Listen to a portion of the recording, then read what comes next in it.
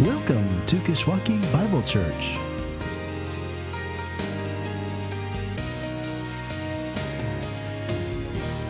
Well, it's good to be here today. We're picking up again in our series on this statement of faith, what we're calling the story of what we believe. Last week we focused our attention just on that little word, story. Why we've put attention and devoted time to writing this in story form.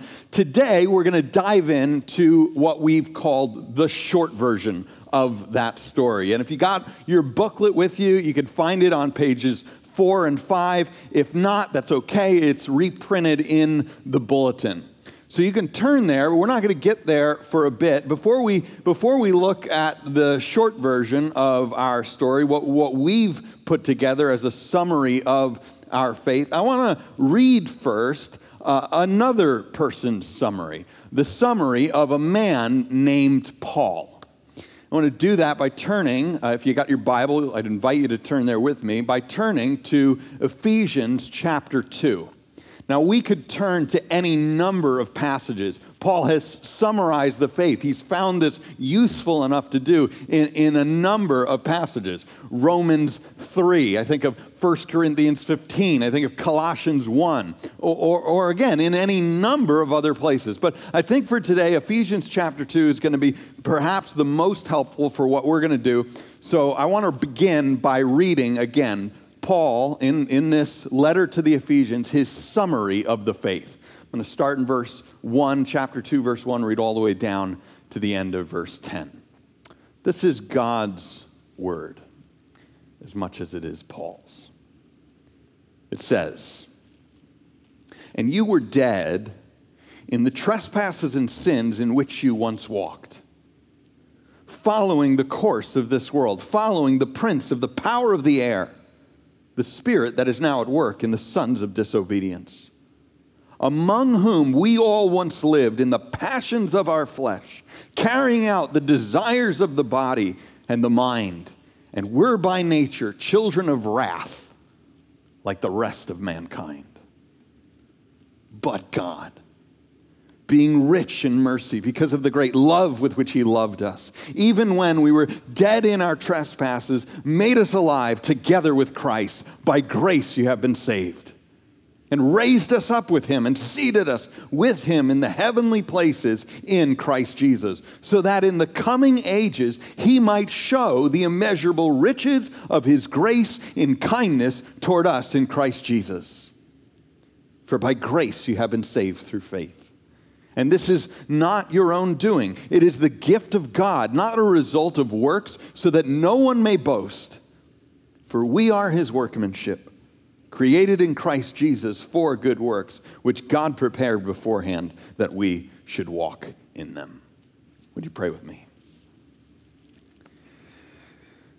Heavenly Father, as we turn our attention today to focus on your story, your great work in human history, to your saving of humanity and the invitation that you've given to all to find life in your Son, I pray we would be those who do just that and go after life in none other. That we would no longer run after the false hope of finding life elsewhere, taking on ourselves the stories that cannot satisfy, but rather that we would find our satisfaction in being a part of your story and the story of Jesus, in whose name I pray.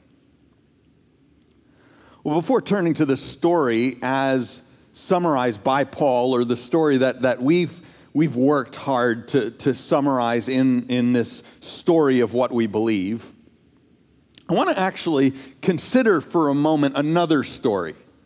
And the story I want to begin with is a story that has recently captivated our culture.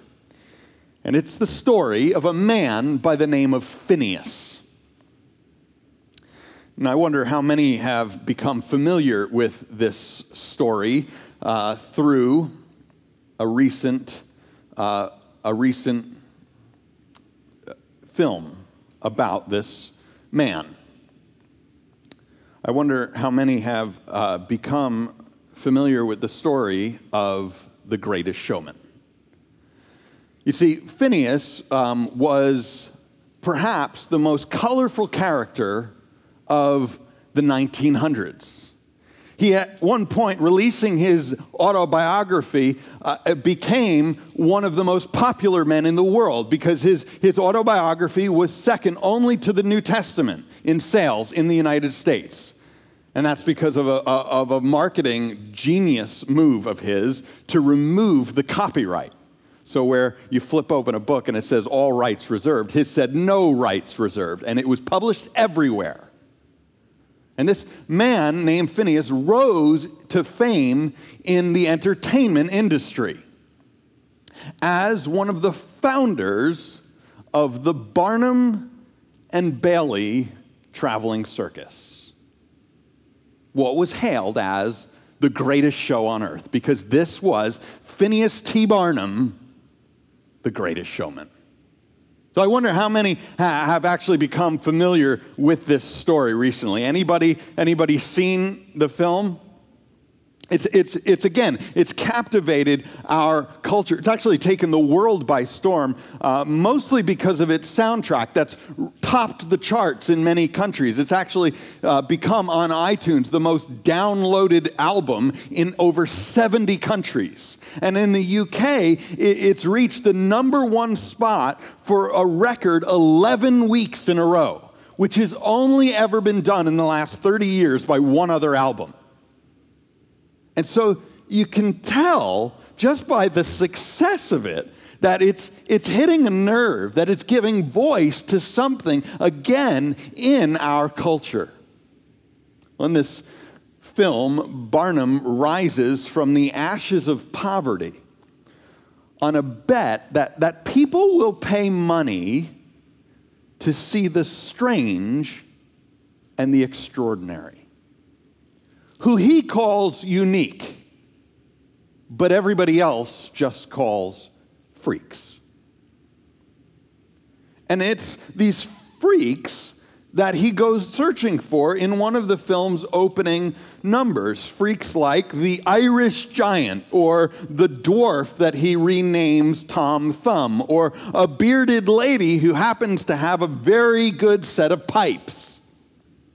He goes looking for them, and I want you to just listen. I want you to just listen to the lyrics of this opening number.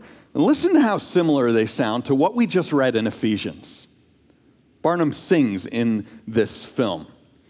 You're just a dead man walking, thinking that's the only option. But you can shake awake and brighten up your darkest day. Come alive. To anyone who's bursting with a dream, come alive. To anyone who's searching for a way to break free, come alive. When you know you can't go back again to the world that you were living in because you're dreaming with your eyes wide open, when the world becomes a fantasy and you're more than you could ever be because you're dreaming with your eyes wide open, come alive. This is the gospel according to the greatest showman. This is the good news. This is what's on offer in this story that's been adopted now the world over. And we're going to do something a little different today than we normally do, because we're going to spend our time comparing the gospel of the greatest showman to God's gospel, to the one we just read in Ephesians, and to the one that the elders have tried to summarize in the short version of the story of what we believe. And comparing them, these two gospels, I think we're going to see first that they have a lot in common. But second, that between them, there is one glaring difference. So first, what does the greatest showman, the gospel of the greatest showman, and the gospel of God have in common? Well, to begin, both offer life. Did you catch it? I mean, that's what Paul says we have in Jesus. Because remember, according to Paul, you were dead in the trespasses and sins in which you once walked, but God made us alive together with Christ. But that's what Barnum's song was all about too, right? Come alive. So both are offers of life. But on top of life, these Gospels are even more so offers of life for the outsider. In the story of Jesus, it's a life in which the outsider becomes an insider. Paul says that before Jesus, we were by nature, he says, children of wrath. That means that we were on the wrong side of God's love. We were on the outside of God's love. And though we didn't read this part, Paul makes the point even more explicit later in Ephesians 2 when he says, remember that you were at that time separated from Christ. You were alienated, strangers from the pact of God's promise, having no hope and without God in the world. But now in Christ Jesus, you who were far off have been brought near by the blood of Christ. So the gospel of God, in the gospel of God, this life offered in Jesus is where the outsider becomes an insider. And that's a marvelous thing. But it's not too different than Barnum's circus, is it?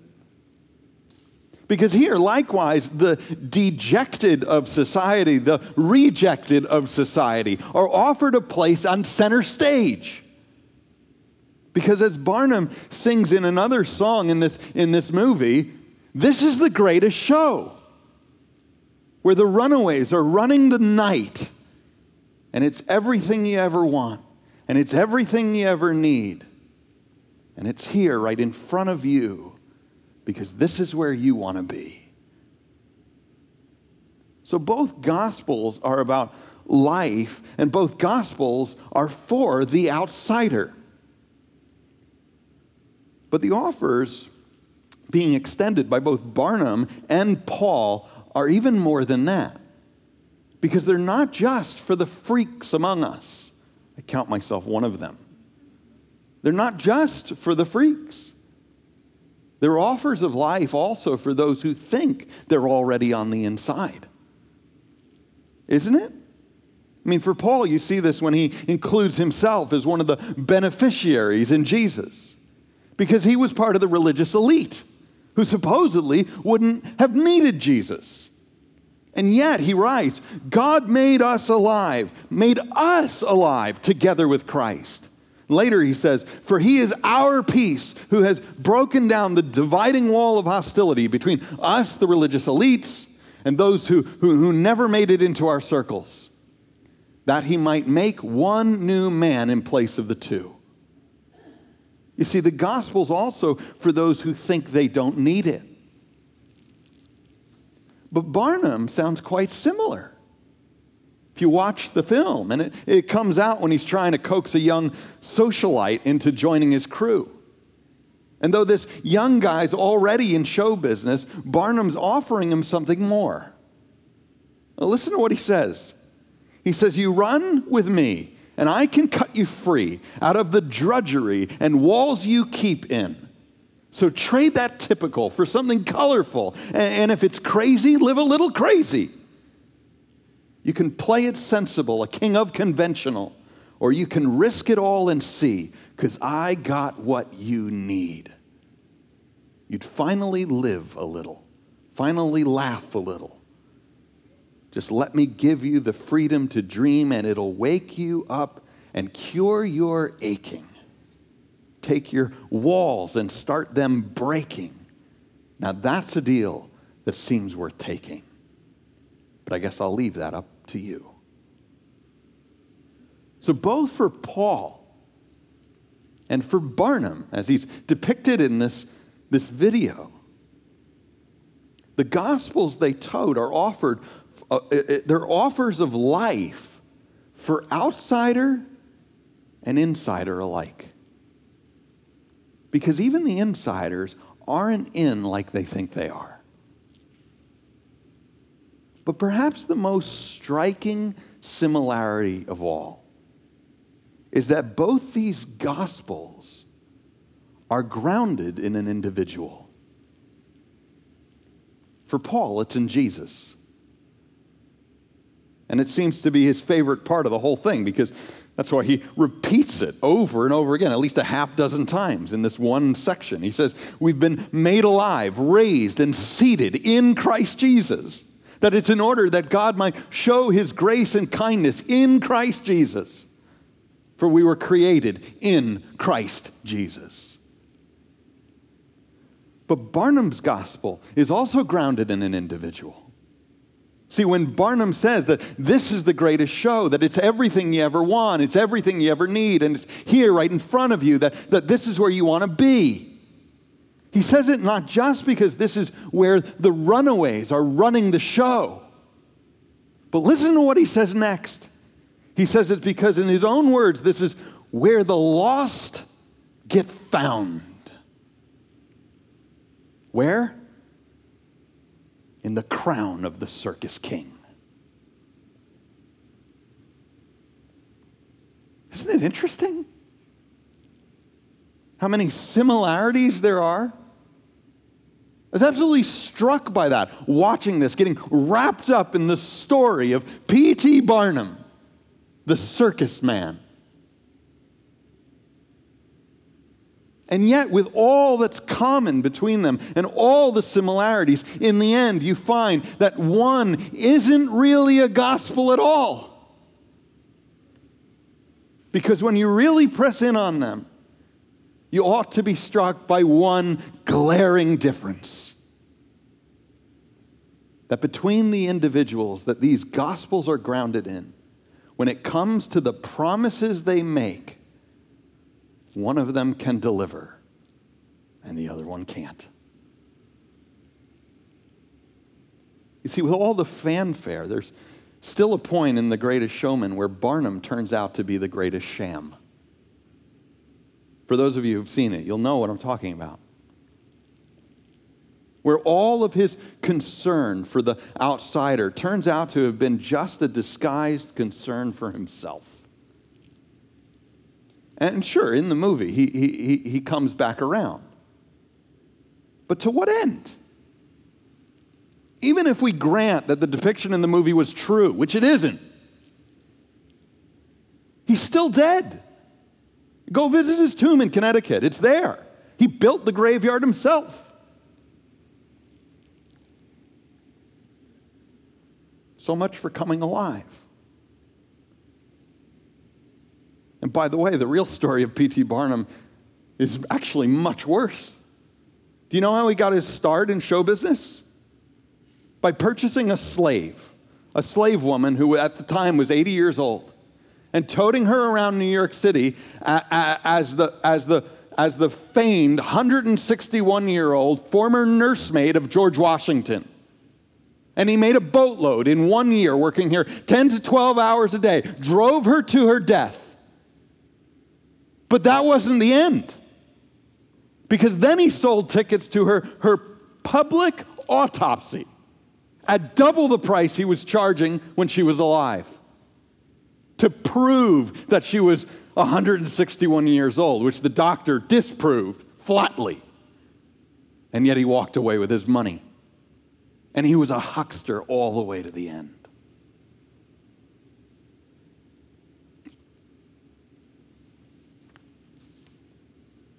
That doesn't really make for a good story. So what do? You airbrush it out. Yet for Jesus, there wasn't anything to airbrush out. Because rather than exploit the outsider, whether it's in Ephesians 2, or Romans 3, or 1 Corinthians 15, or Colossians 1, or Matthew, Mark, Luke, or John, or anywhere else, rather than airbrush anything out, there was nothing to airbrush out, because rather than exploit the outsider, he became the outsider. And he died to make a way for us to come back to the one we were made for. And then he defeated death, that the lost might be found in the crown of the real circus king.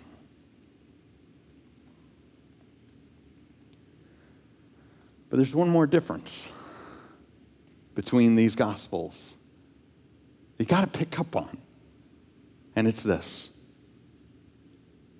One of them suggests that outsiders are outsiders only because they've been rejected by insiders.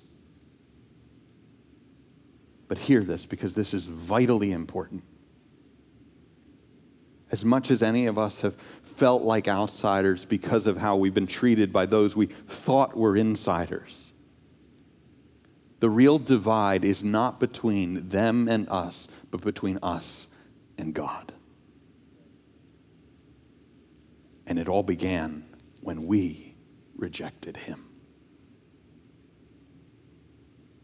So far from deserve any of it, we didn't. And it really snuffs out all of the Golden Globe winning song of this movie. That this is me. It means we can't really sing along.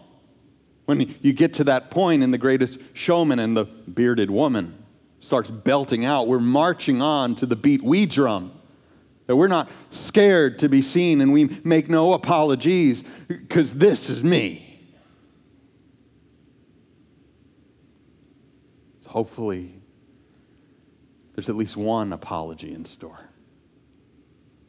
to the God we walked away from. And there's probably much more than that.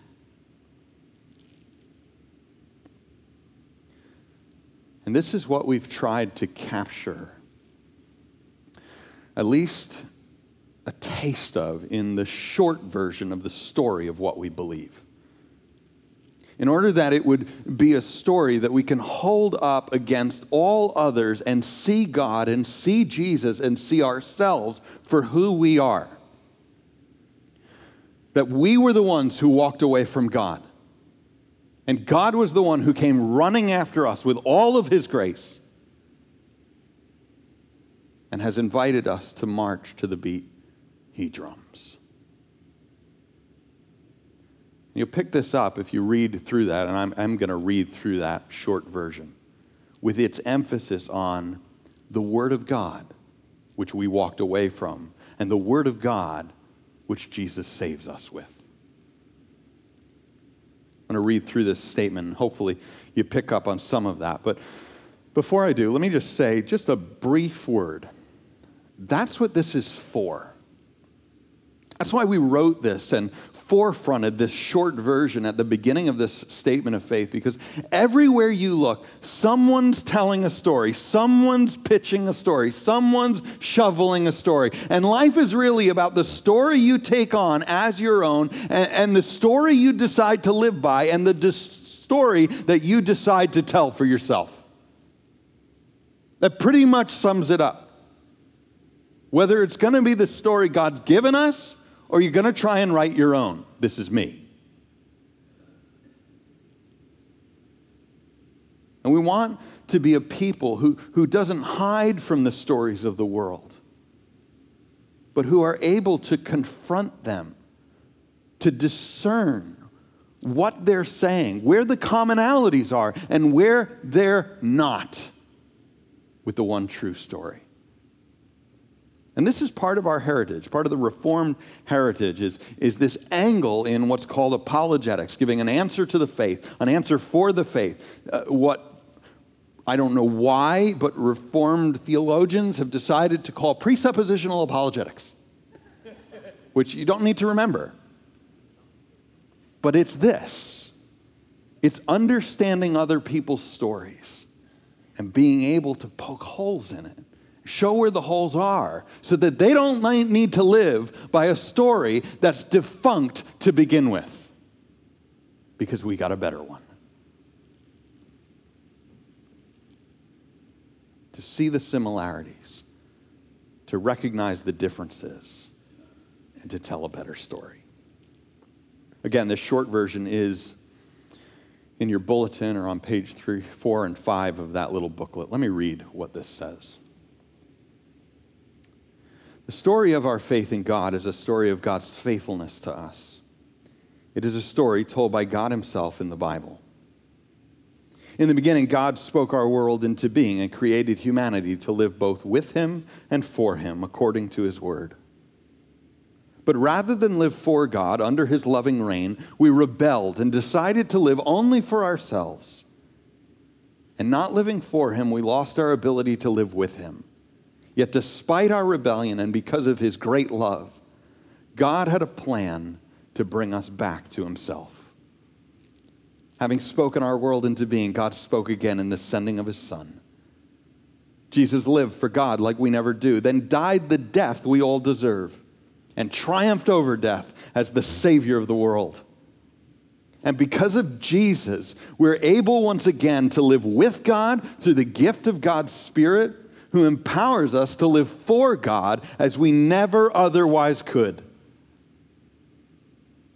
Now God continues to speak through those like us who've put their faith in God's faithful Son and live out their faith in faithfulness to him. Together, we're inviting this world back to the one who made it by telling and retelling his story again. And the story is both for today and for forever, as we look forward to the day Jesus will return to bring it to completion. Through Jesus, this story of God's faithfulness has become the story of our faith, both as individuals and as a community of believers. In it, we found our identity.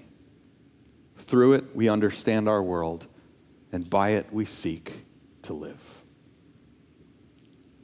Let's pray.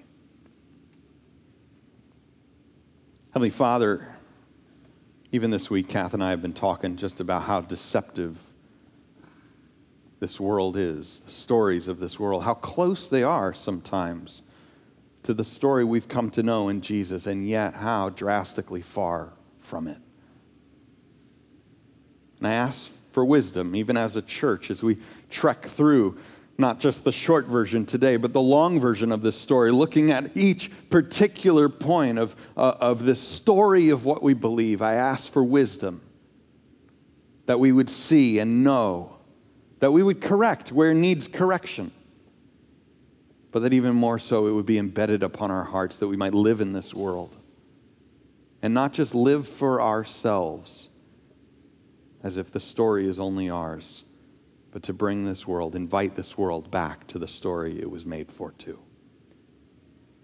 Pray you do it for the glory of your Son and the good of your people. Amen.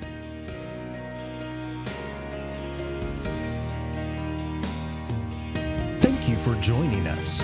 For more information about our church, please visit our church's website at kishbible.org. That's KISHbible.org.